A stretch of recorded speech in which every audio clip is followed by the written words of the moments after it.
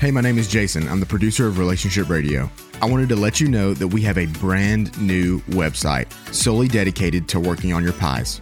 Introducing itstartswithattraction.com. You can listen to every episode, learn about the pies, and sign up for our weekly newsletter. Go to itstartswithattraction.com. It starts with attraction, one word, itstartswithattraction.com to get signed up today.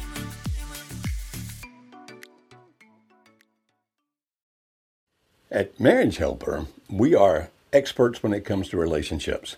That's what we do.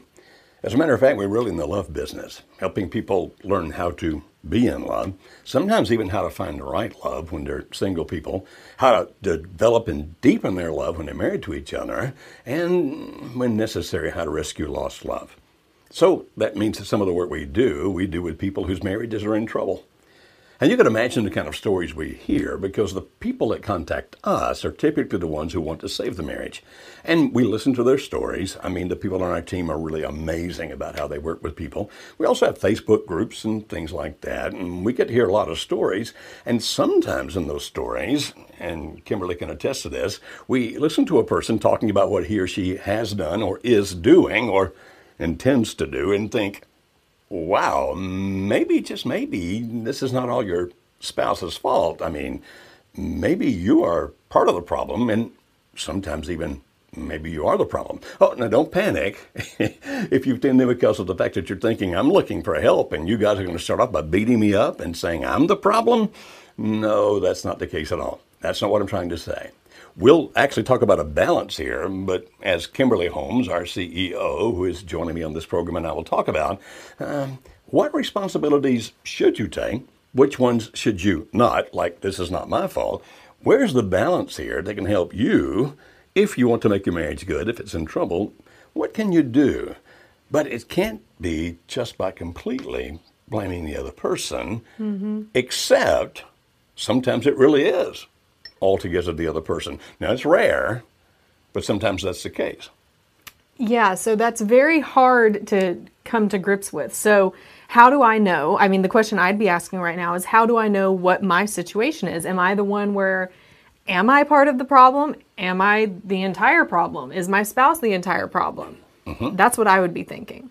Right. And so people, I guess, would want to be able to write in or call in and say, tell me exactly my situation.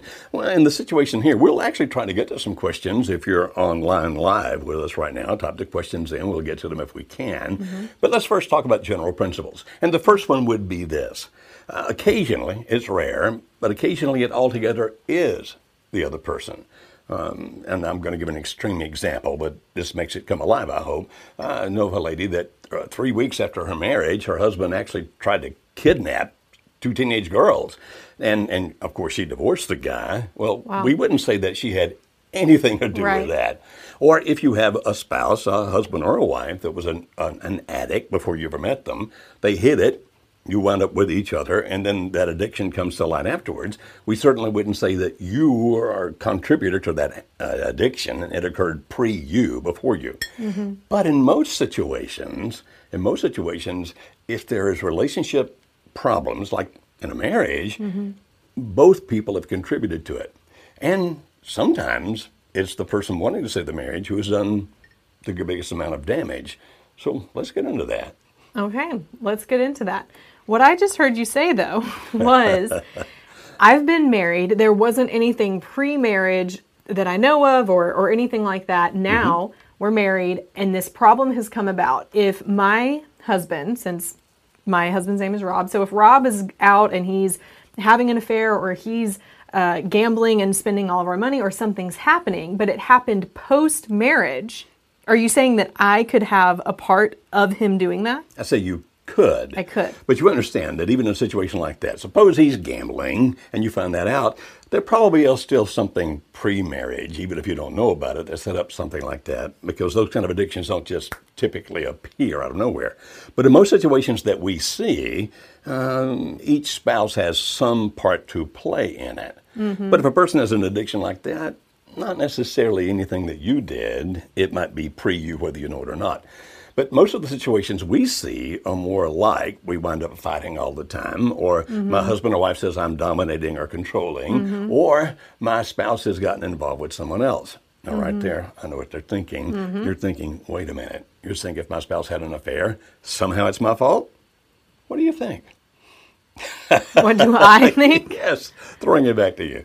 Oh, me. Well, first of all, what we teach here is part of that there's this blend of things that have happened, and it's not this black and white, here's the steps that happened and exactly what happened for your marriage to get here. It's this blend of maybe pulling apart. Maybe y'all had kids and life pulled you in separate directions, and one person ended up meeting someone at work and felt that emotional connection and then disconnected, and it led to this. And it wasn't your fault completely, but there was something that happened back here that wasn't addressed when it should have been, that then led to something else happening. Which means that does not justify what your spouse did. It never does. But it could be that you played some role. Now, think about it this way.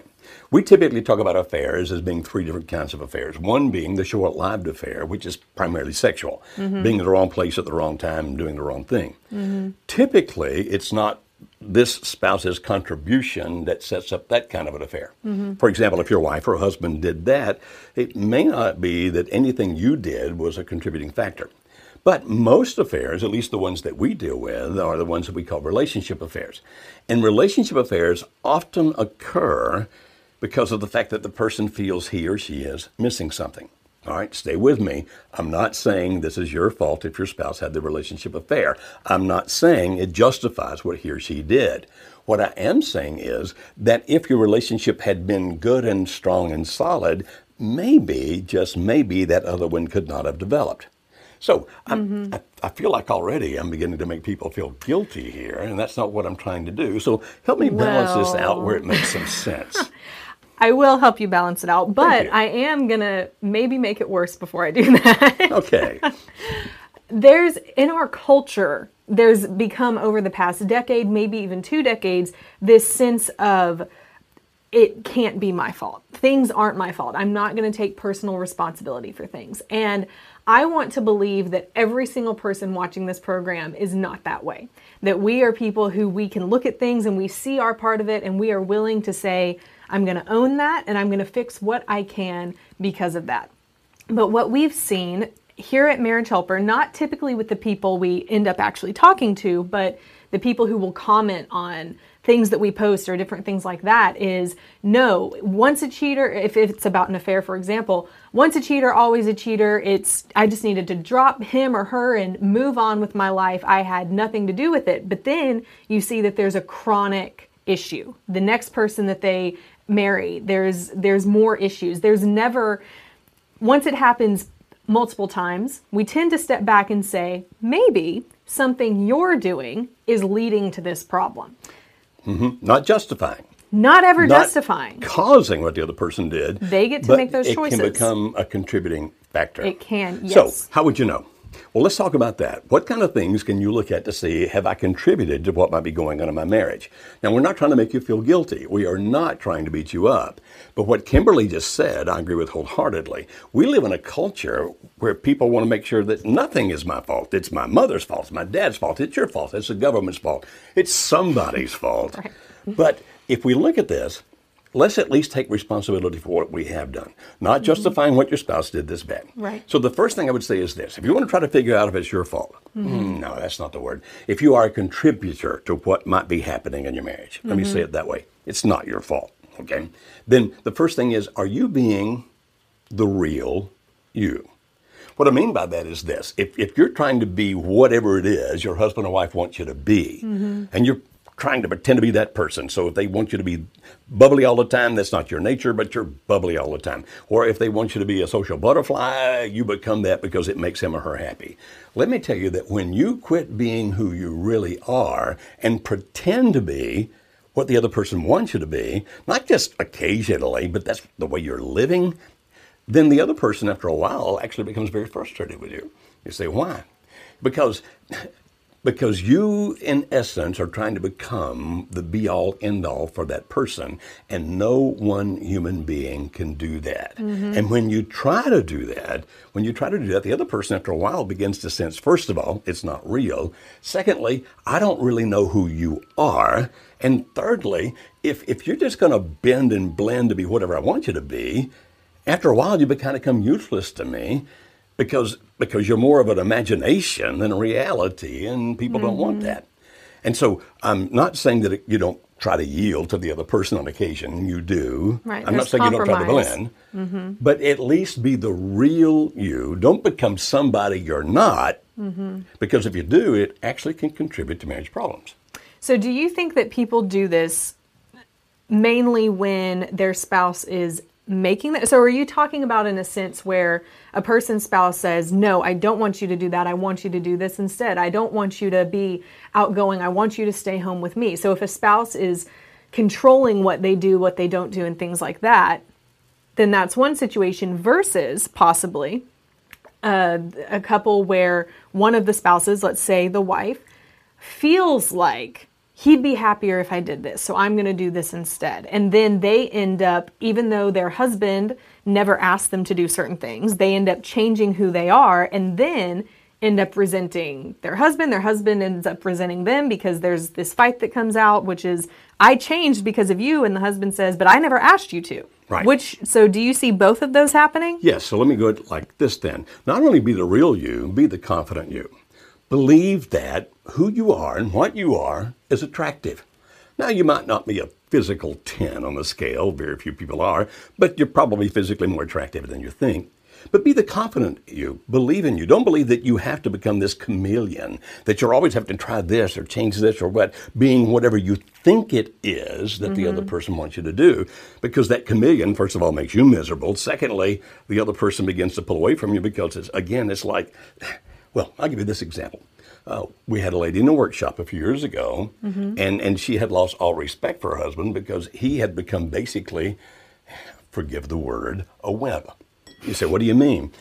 He was so much trying to do whatever it took to make her happy that he had no backbone at all. And one of the things he actually said to her in my presence was, just tell me what you want me to do. That's what I'll be. And she said, that's the problem. So understand, we're saying be genuine, be real, but be confident, be the confident you. Now, to the other part of what you're saying, I say be the strong you. You say, what do you mean? If the other person's trying to control and dominate you, don't let them do that. Because of the fact that occasionally anybody can compromise. I mean, that's just part of life. But when you let the other person tell you what to think, how to act, what to feel, what to believe, all those kinds of things, they will dominate you, and a couple of things are going to happen. One is you're going to lose your own self-esteem. You won't think that you have any value anymore. Secondly, they lose respect for you. Even the strongest of personalities wants you to be strong and stand up to them. Yep. Now, I'm not meaning to fight all the time. I'm not saying that. But nobody wants to feel that I'm the ruler, you're the servant.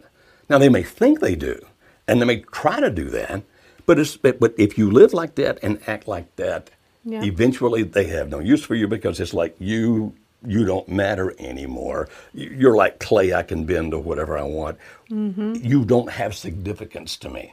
So be the real you, be the confident you, believe in yourself. Right. Be the strong you, don't let the other person dominate. Now, if you're saying, wait a minute, are you saying then that I've let myself be dominated, that I've actually contributed to our marriage problems? And my answer is yes. Now, listen to me. Don't panic. What I mean is, people tend to do whatever it is you let them do. And if that spouse, your husband or wife, is dominating, controlling you and doing those kinds of things, the very fact that you allow it to happen and repetitively allow it to happen means that, yes, you are a contributor to what's going on. You really are. Somewhere along the line, you need to stand up and say, look, I don't want to be mean or vicious myself. I don't want to control or dominate you, but I will be treated as an equal. I will not be walked on. I will not be your doormat. And in that sense, yes, you are contributing to the problems by allowing him or her to do the things they shouldn't do. Okay. Here's another one I see. I see this a lot. So let's say there's a person and they are the ones who are trying to save the marriage, whatever that marriage situation has been, but they obsess about everything. I mean, they have to have affirmation to know that what they're doing is right. They're constantly reaching out. Typically, when we see a person like this, one of the things we say is, or we wonder, is this how they were in their marriage? Constantly wanting affirmation from their spouse, constantly, or just constantly, what's the word I'm looking for? Not annoying, but annoying is a good word. It can be very annoying, where it's just every single thing. Or if there's a problem in their marriage, then they aren't going to let it go until they feel like it's been fixed. I mean, right. Tell about how that... People that do that often act very possessively. They'll often be very jealous people. And sometimes they even do what's called a push-pull behavior, meaning I need your affirmations so much. I need to know that you love me, you want to be with me, you're going to be here no matter what, that sometimes I'll actually even push you away, not hoping you go away, but I'm hoping that you'll break through that to prove to me that you'll be here no matter what. We call those people, well, I say we, you can actually look at the social sciences. These people are called preoccupied. The preoccupation is, I'm afraid you're going to leave me, you're not going to be there for me, and therefore I'm just going to keep asking for more and more affirmation until finally the other person is like, I can't play this game anymore, leave me alone, I just won't do this. And so if you're looking for that excessive reassurance, yes. Now, another, well, maybe almost a contrast to this, when I didn't finish about the strong you. Sometimes people are not so much controlled and dominated by the other person as they allow themselves to be manipulated by the other person. What I mean by that is that he goes off and has an affair, comes back and tells you he's sorry. Now, we're all for putting those marriages back together. We help people do that all the time. And then he goes off and gambles all your money away, comes back and says, I'm sorry. And charms you, and you go right back, and this happens repetitively again and again and again and again. Not so much now that they're controlling or dominating, it's just that they're using you, doing whatever it is that they want to do. And if you keep accepting a person back without there being some kind of consequence, without there being some kind of border, even some kind of criteria, then the fact that they keep doing that thing is partially your responsibility. Now, you're not doing it, and it just justify what they do. Don't misunderstand. But the fact that you tolerate it, allow it, means they'll do it again and again and again and again. And so until such time as you stand up on your hind two feet and say, no, I'm not going to let this happen again and again and again. Now, I'm all for forgiving. I'm all for putting the relationship back together. But certain boundaries will be put in place. Things are going to happen. And if you violate those boundaries, here's the negative consequences going to come. Again, people pretty well do what you let them do. And if you continually let them do that, and they do, and then you're whining, oh, poor pitiful me. Yeah. Well, I do feel sorry for you, but don't you understand that you're the only person in the position to stop this from happening? And in that sense, we'd say, yeah, you are a contributor to what's going on. You're contributing because you're allowing this behavior to again and again and again occur. Yeah, but that's so hard to do, right? Because so many people are taught as they grow up that I don't want to address conflict. I don't want people to be mad at me. I don't want there to be fights. I would rather just complain about it over here and then just continue to let it happen over here. I mean, you can see that with your kids and you're with friends. You could have a friend who you're annoyed by something they're doing, but you don't want to talk to them about it because you're going to hurt their feelings. And how much more is that amplified a lot of times in marriage because I don't want to push my wife away. I don't want to push my spouse away. And then they end up not doing anything because they don't know how to. And then if they do try and approach their spouse and they do it once they've had it up to here, then they're going to blow up and then it's not going to be productive to doing what we want for there to do to put boundaries in place. So how, I know we've talked about this many times before and I don't want you to go all into it right now, but how do people navigate that line? Well, you understand that there's ample research that couples that never argue have a dramatically higher likelihood of divorcing each other. Yeah. It's because if you never argue, then the other person doesn't know how you feel. They continue to do behaviors that really just tick you off. And when you do get it up to here, it's glorious to behold. Okay. What we're saying so far is this. Nobody's going to be perfect. Right. And we're not saying that what you do in these situations we've discussed so far justifies any bad thing that your husband or wife does. We're not saying that.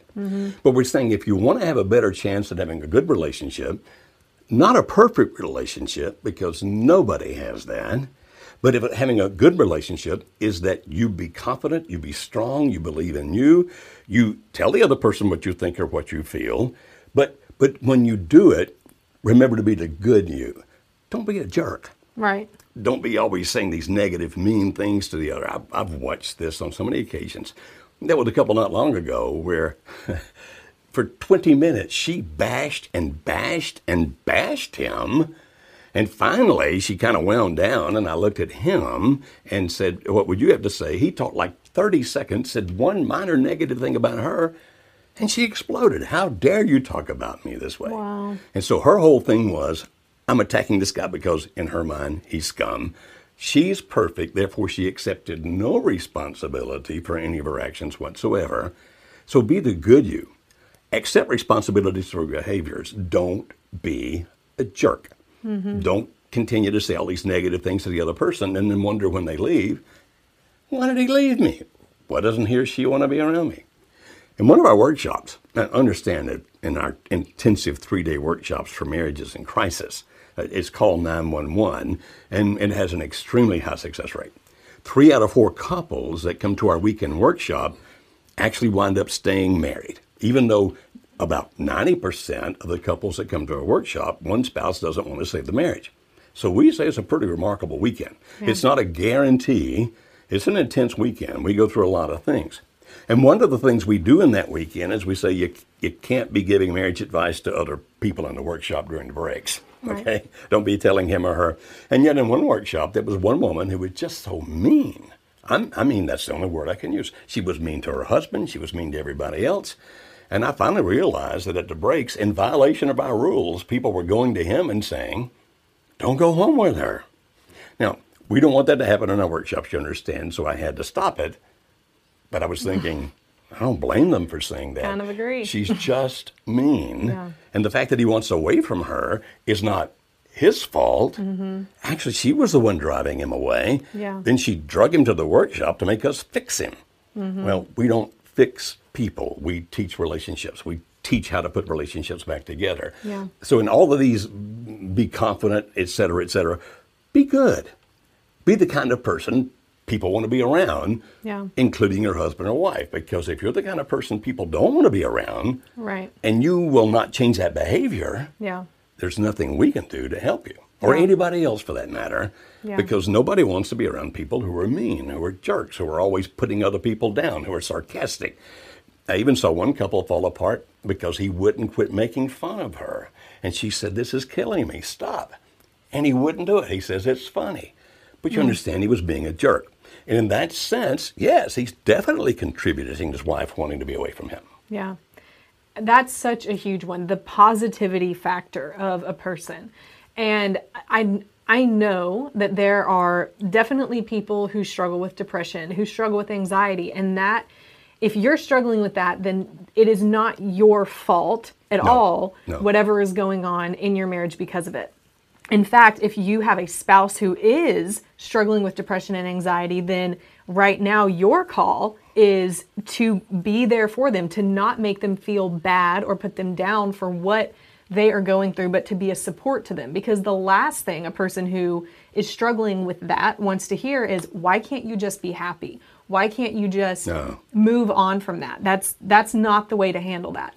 However, if that is not something that someone is going through and someone is just always negative, I mean, always finds something to complain about, always finds the worst in a situation, and that trickles into the marriage, then the husband or the wife or whoever is the not negative one isn't going to want to be.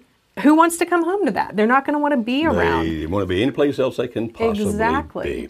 And by the way, if you are struggling with depression or anxiety or other things, if you really want to make your marriage good, go get the help you need for that. Mm-hmm. Find a really good therapist or counselor. Mm-hmm. Go see, first of all, your first-line physician, whoever he or she may be. Your internist or your family doc, or your gynecologist even, and say, look, I'm struggling with this. Help me with it. Mm-hmm. Don't anticipate that your spouse needs to be there for you even if you don't do what you need to do to take care of your own mental health.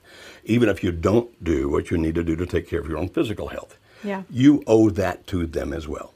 Yeah. Now, I want to broach one more subject before we actually stop and give you a message about something else. One more subject in this, and if we have offended you, I'm so sorry. We certainly don't intend to. But you must understand that there's two sides usually. Now, as I said earlier, sometimes it's the other person and you really can't do anything about it.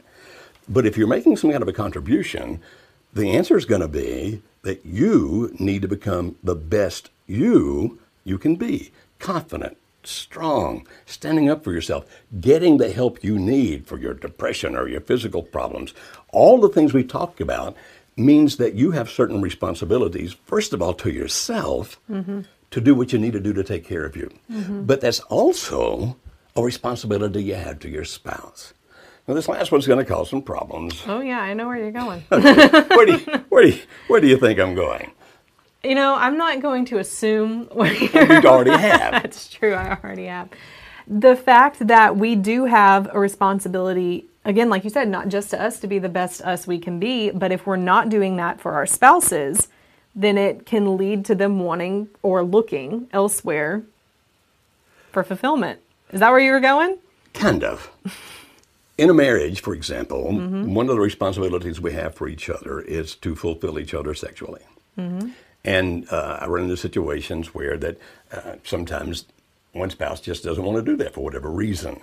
In America, for example, we know that statistically a pretty large percentage of married couples between the ages of 18 and 59. So we're not talking about octogenarians here. 1 out of 5 married couples between the ages of 18 and 59 have sex with each other 10 times a year or less. Another 15% have sex with each other 11 to 24 times a year. 11 to 24 are called low-sex marriages. 0 to 10 are called no-sex marriages. Now, I understand that if you're having relationship problems, you probably don't want to get into bed with your spouse. And there can be some physical problems that you need to deal with because they're preventing that as well. But a woman, for example, said, I'm really mad. I caught him using pornography. And so I started asking them questions. I understand. I get it. Turns out that she would make love to her husband 5 to 6 times a year. Now, I'm not justifying his using pornography. You understand? I'm not justifying that. But I said to her, don't you understand that he has certain sexual needs and fulfillment that he wants to have, and it's not being fulfilled in 5 or 6 times a year? So what he's doing is he's sublimating that drive into the pornography. He's finding at least some sexual release there. I'm not saying it's a good idea, not saying that he should be doing it, not justifying the fact that he's doing it. What I'm trying to tell you is that if you are refusing to be sexually active with your husband, don't you understand that you become a contributing factor to the fact that he's doing that? Now, I know I'm going to get the mail saying, we all know that if a guy's looking at porn, it's never his wife's fault. It's always the guy's fault, no matter what. And most of the time, I would even agree with that because of the fact that he probably started using it when he was 11 years old, which preceded you. So I'm not trying to say he's using porn because you're not pretty enough. Please don't hear that. Or because you're not as gifted sexually as those porn stars are. I'm not saying that either. But I'm saying if there's a sexual need within your husband or your wife, 40% of porn users now are female. If there is that kind of drive within your husband or wife and you're refusing to be sexual with him or her, and then they wind up in that kind of a situation or even wind up having that one-night stand, God forbid, I hope they don't, I'm still not justifying their behavior. Not at all. But I'm saying, don't you understand that by not being involved with your spouse that way, you're actually contributing to that possibility occurring. Now, to you people, for example, that are Bible readers, there's actually a passage in the Bible, 1 Corinthians chapter 7, that talks about fulfilling each other sexually so that you will not be tempted because of your lack of self-control. So even for you religious people out there, the Bible even talks about that if you're not fulfilling each other sexually, there is more of a temptation where a person may not have self-control. So I'm saying in that situation, fix whatever needs to be fixed in the relationship, in your physicality, whatever you need to do so that you can make love to each other. Because if you don't, and your husband or wife still has a sex drive, you're setting them up for temptations. Therefore, you have some responsibility in contributing to whatever they do. Did you hear me? I'm not justifying what they do. I am not justifying what they do, but I'm trying to tell you that you are a contributing factor. Well, that might be the end of me. I'll be drummed off the planet now. I'll be voted off the planet Earth. No, I don't think that's going to happen, because what I hear you saying is that, first of all, these things can be fixed, but we have to be willing to come to the reality of what the real problem is. And if we're unwilling to go back as far as to figure out what are the things I have done possibly that have contributed to this, now what can I do? What is my responsibility in this to help fix it? I mean, that's really what it's boiling down to. Right. And all of these things can be fixed. They have the ability to. Every situation we've talked about. Yes, everyone. Every single one of them. But another thing that people would do at a time like this is they get this information and they start freaking out about it. And then they say, okay, now I have to implement all of this and I have to change. And then next week they'll hear something completely different and they'll say, oh, that's the next thing I need to do. And then they'll implement all that. And so it's this constant cycle of just hearing, freaking out, implementing, because you're grasping at whatever you can. What we recommend is, first of all, be calm. Yeah, calm down. Be the calm you. And take it one day at a time. None of this is going to change overnight or in the next week or probably even in the next month, although you'll probably start seeing some progress, at least in you, in the next month. But stick with something long enough that you will start seeing results. Don't just keep grasping at every string and keep changing everything that you're doing, because your spouse is going to go crazy with everything you're changing and new ideas that you're having. You're going to go crazy because you are obsessing about every single thing that you can possibly do. Right. And we want to help. Yeah. If I haven't so ticked you off, you never want to hear from us again. We want to help. We do. We offer several things. First of all, go to our website, marriagehelper.com. That's marriagehelper, marriagehelper.com. Mm-hmm. There are articles, there are podcasts, there are videos, all kinds of things there that are free. When you begin to see what we offer, you may want to work with some of our coaches. Mm-hmm. And you can call us. And our toll-free number, I always forget it, is 866-903-0990. I believe we have it up on the screen. Okay. And so call us, and you can find out about our coaching. Or if you're ready, or if you think you even might be close, or even if you just want to know more about it, ask us about our intense 3-day workshop for marriages that are having troubles. That's awesome. Or not troubles. As a matter of fact, we have some marriages come that are actually good marriages that want to get better, but understand that most of the people in that room will be marriages who are having problems. But we have seen an amazing success record. Now, you must understand, surely you figured this out so far from what we're saying here. We tell you the truth. Mm-hmm. We don't sugarcoat it. Mm-hmm. You can find a lot of people out there that'll tell you what you want to hear. If you want to deal with them, feel free. But if you really want to know what the truth is, how you can become the best you, how you can make your marriage wonderful, how you can hopefully save a marriage that's in trouble, even if your spouse is saying he or she doesn't want to be with you anymore, he or she's madly in love with somebody else. We have a tremendous success rate when it comes to that. Mm-hmm. And call that toll-free number you just saw, go to our website, contact us, and we want to help. So why don't we interact with some of these questions people got. But first, we want to tell you about something else. Mm-hmm. There's a guy who works with us, and he does some of our workshops, who also helps people get past things. In other words, if you're dealing with grief, if you've had a great loss. Mm-hmm. And we want to make sure that you know about what they do as well. Absolutely. So we'll be looking at these questions and decide what to talk about. And see you in a minute or two, we'll talk about those. Great. Hi, my name is David Matthews. I'm one of the facilitators for Marriage Helper workshops. My wife and I founded Spark of Life in 2009 after the death of our grandson, and we do grief recovery retreats for those who've experienced devastating loss. Our goal at the retreats is to give hope that though life can never be the same after loss, life can still be rich and fulfilling.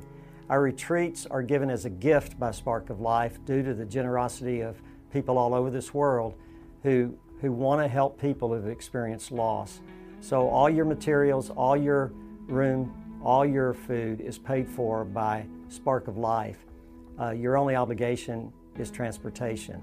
So we'd like to invite you to look at sparkoflife.org and see what we have to offer as far as retreats and grief workshops for churches and businesses.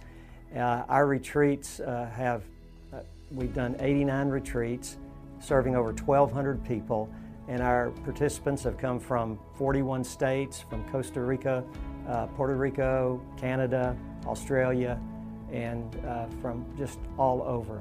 We'd like to invite you, if you're hurting from loss, check out sparkoflife.org.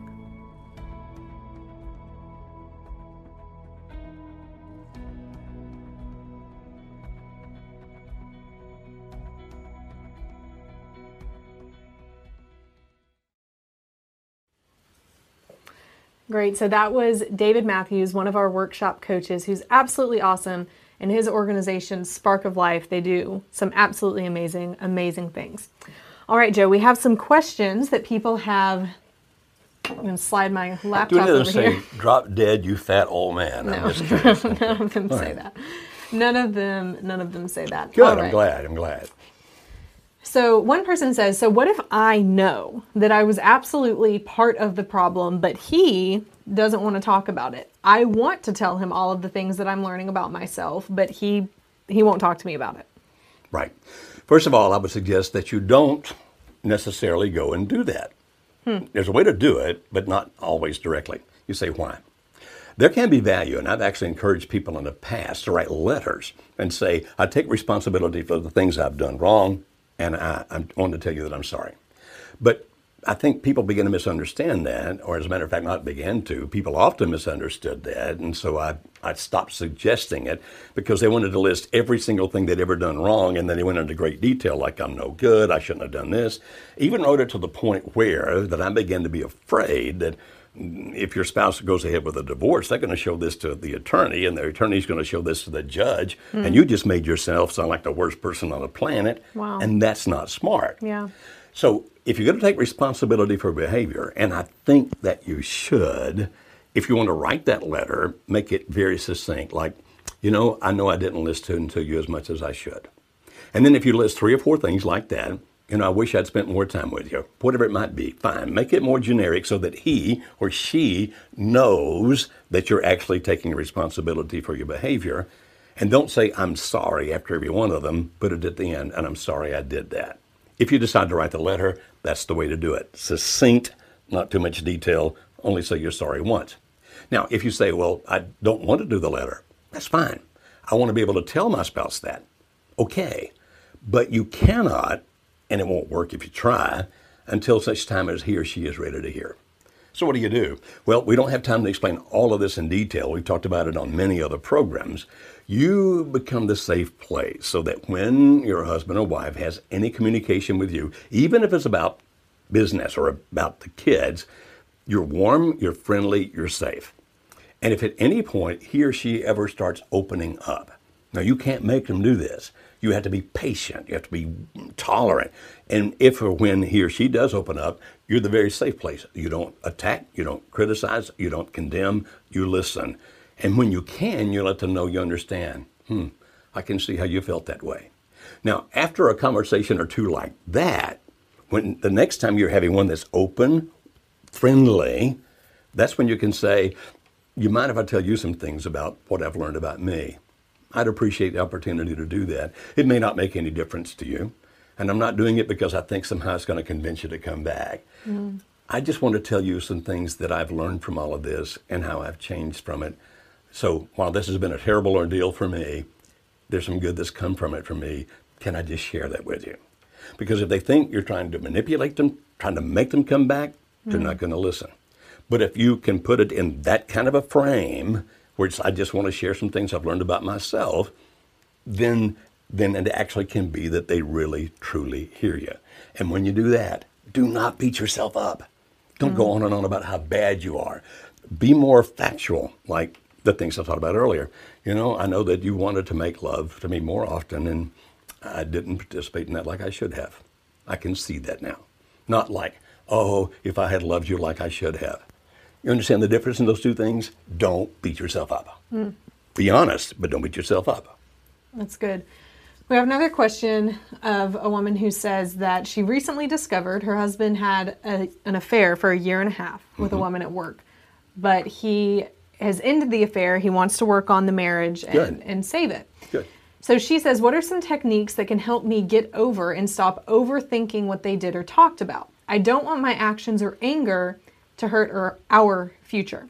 Now, what I would love for you to do is answer this question from the sense of, a lot of times we see that marriages come back together after an affair or some issue that has happened.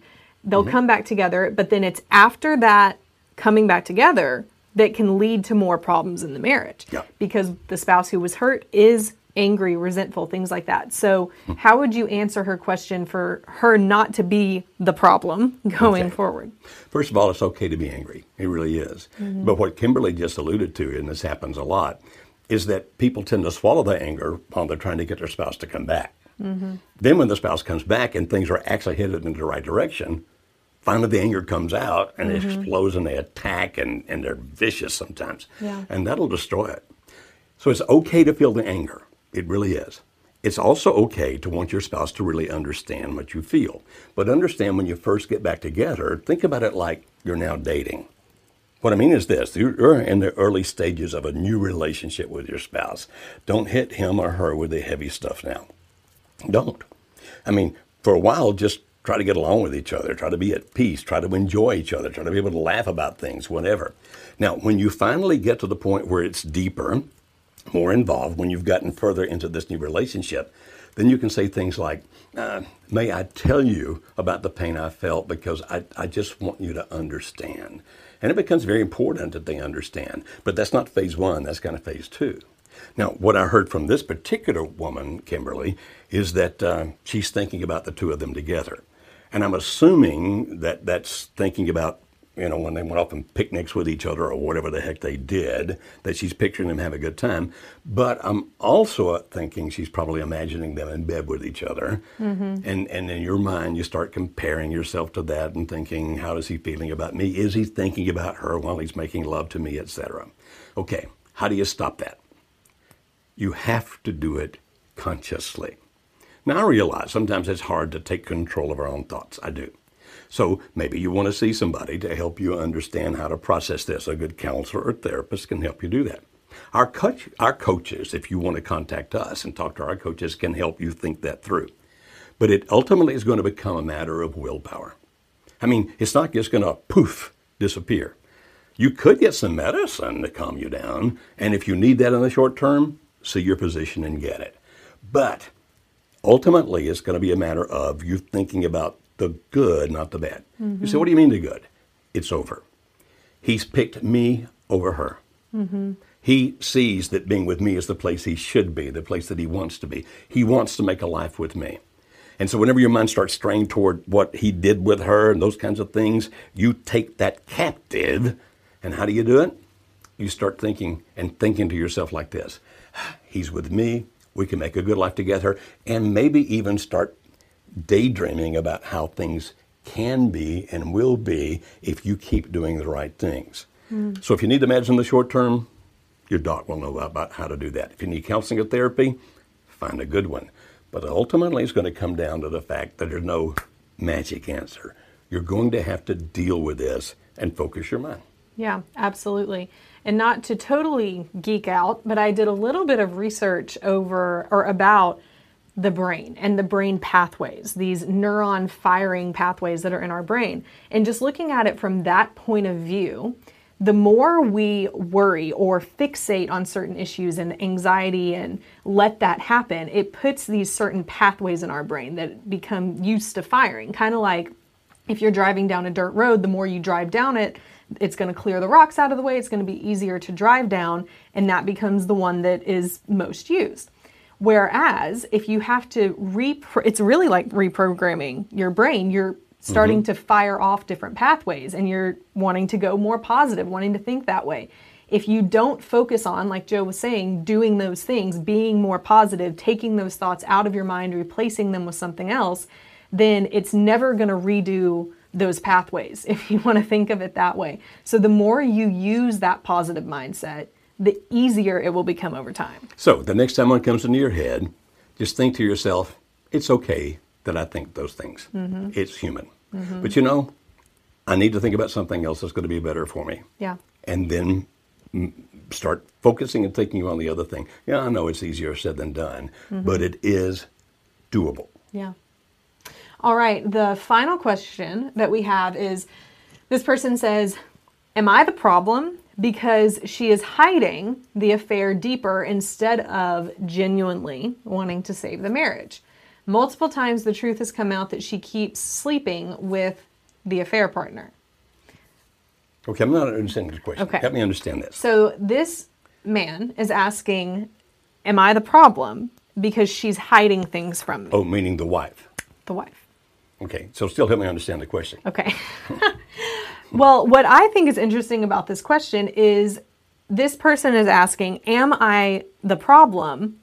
And he's saying, like, because my wife is hiding things from me, because she's still sleeping with the affair partner, because she's still doing these things. I don't think it's a direct correlation. I think that there's a breakdown somewhere in here of you're thinking, to the person who's asking this question, you're thinking that because of something you have done, she is hiding the affair from you, when it's probably more like she's hiding the affair from you because she doesn't want to get caught because of something else. It's not necessarily because of something he's done right now. Okay, and in case the question actually means something different, let me say this. If you're saying she's hiding the affair, I know she's having the affair, I'm letting her keep hiding it, I'm not exposing it, therefore am I part of the problem? Oh, yeah. If that's what you're asking, then it boils down to this. What do you want to happen next? So, for example, if you really want to bring this thing to a head to see if maybe she'll stop having the affair, maybe if you can save the marriage, then you can expose it. And you can do that.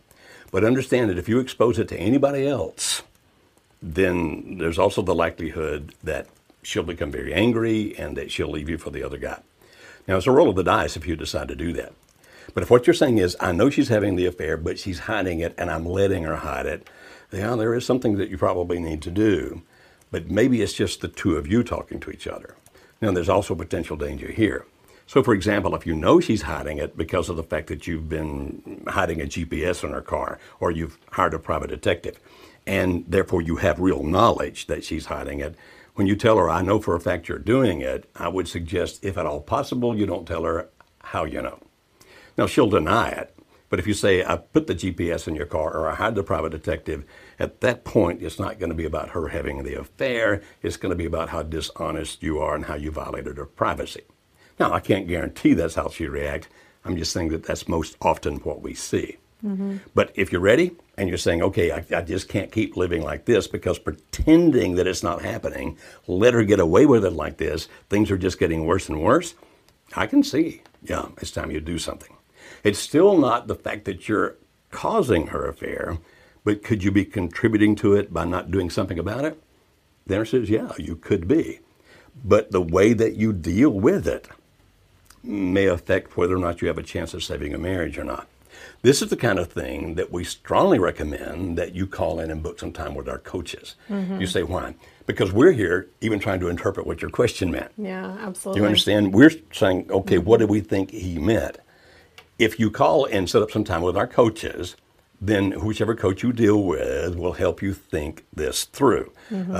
I think the minimum is 3 sessions with our coaches, right? So 3 sessions, he or she will help you think, probably you want to deal with our guy, probably. But if you want one of the female coaches, feel free. And they'll ask you questions to help you think things through about, okay, if you're going to confront it, how do you do it? What's the best way? What has the greatest likelihood of stopping the affair and saving the marriage? And so I don't want to give too much of an answer here because we're not even agreeing on what the question meant. Please call us, call our office and set up some time with our coaches. They're very reasonably priced, and you could save yourself a whole lot of misery by spending some time. And that telephone number again. If you want to know more about coaching, workshops, anything we do, it's 866-903-0990. And that is actively manned from 9 a.m. to 4 p.m. or I'm getting my numbers wrong, 8 a.m. to 5 p.m. Monday through Friday. But if you leave a voicemail, we're going to get back to you. We really do care about talking to you and about getting back to everyone. So you can also go on our website at marriagehelper.com and fill out any of the contact us forms there, and someone will get back in touch with you as soon as they can. Joe, we have another question I want to get before we end the program. Okay. I love this question. You alluded to it earlier in the show. This man says, I changed who I was to appease my wife to avoid arguments. Now she wants a divorce because I'm a wimp. Now what? Now, if I speak my mind, she thinks I'm being a jerk. Well, you understand that even when people don't like what we have become, they still tend to react negatively when we start becoming somebody else. Okay, so you changed and you became the quote wimp, end quote, because you're trying to appease her. Okay, you finally realize that's not working, she doesn't respect me, etc., etc. So now you speak your mind. Why is she reacting negatively to that? Because she's reacting negatively to the change. She was able to control and dominate you because you allowed it to happen. So what do? I suggest, and again, I don't make your decisions for you, you make your own decisions. But I suggest that you do continue to stand up for yourself, but don't be loud, don't be strident, don't be mean, don't say harsh things. Just be very strong. Now understand that when you do that, to get back to what you were before, she may become more intense. If you ever studied behavior modification 101, you'll understand this. If she is used to you behaving in that way, and now you've become the strong guy, she's going to intensify her behavior, trying to get you to go back and be the person you were before. And so as she intensifies or exacerbates her behavior, don't react. Just stay strong. Be calm, be solid. Okay? So just look at her and say, well, I'm sorry that you're upset, but I'm not changing my mind about this. Or, I hate the fact that you're yelling at me, but I'm not going to yell back at you. You be that strong, calm, gentle guy that just doesn't give in. And after a while, that exacerbated behavior will likely start diminishing. But don't change, don't yell back at her, don't do anything else like that. Just still be strong. Because what are your options? You can either become a total jerk, which he's accusing you of being. That's not good. Or you can go back and be the wimp. That's not good either. So the only option, it would seem to me, that has a good potential for you is to be the strong guy. Calm, gentle, but strong, and don't back off on that. Just be that guy, even if she accuses you of being the jerk. Unless you want to be one of those other two people. If you do, it's your option. You can do that. But I don't think you'll be happy doing that based on what you've said so far. That's good. Well, I hope during this show we have really filled out what that means of maybe you're the problem. It can be hard to hear, but sometimes we need to take that internal look and say, what is it that I could be doing different? What is it I could be doing better? And ultimately, first of all, for me, what can I be doing to make me the best person I can be? And then, of course, helping that to affect my marriage in a positive way as well. So whatever we can do for you, we are absolutely here for you. As we've said earlier in the program, you can find more of our articles on marriagehelper.com. We encourage you to like this YouTube channel, to look through the videos that we have here and get some help for you in that way as well. And if there's anything we can do for you in terms of getting you plugged in with a coach or signed up for one of our workshops, we have an amazing summer pricing special that we have on our workshops this summer that's absolutely incredible. Summer is a great time to travel and a great time to be in Nashville, which we love so much. And if you want good food, I mean Southern food, biscuits, hot chicken, Nashville is the place to be. We would love to have you here at one of our workshops to And if you're thinking, well, I don't know if my spouse will come to the workshop. We need it, but I don't know if he or she will come. You call us. Our client relationship people, they are really good. They care about you. They'll listen. They'll help you think things through. And they'll also help you think about how to talk to your husband or wife about coming to the workshop. Even if the workshop is the best thing for you, or if it should be coaching or something else. So that call's free. You just call us, talk to our client relationship people, and they will listen, they will care, and they will help guide you to the best resource for you. Yeah. Absolutely. We care for you and we're here for you. So until next week, have an awesome week and we will see you next time.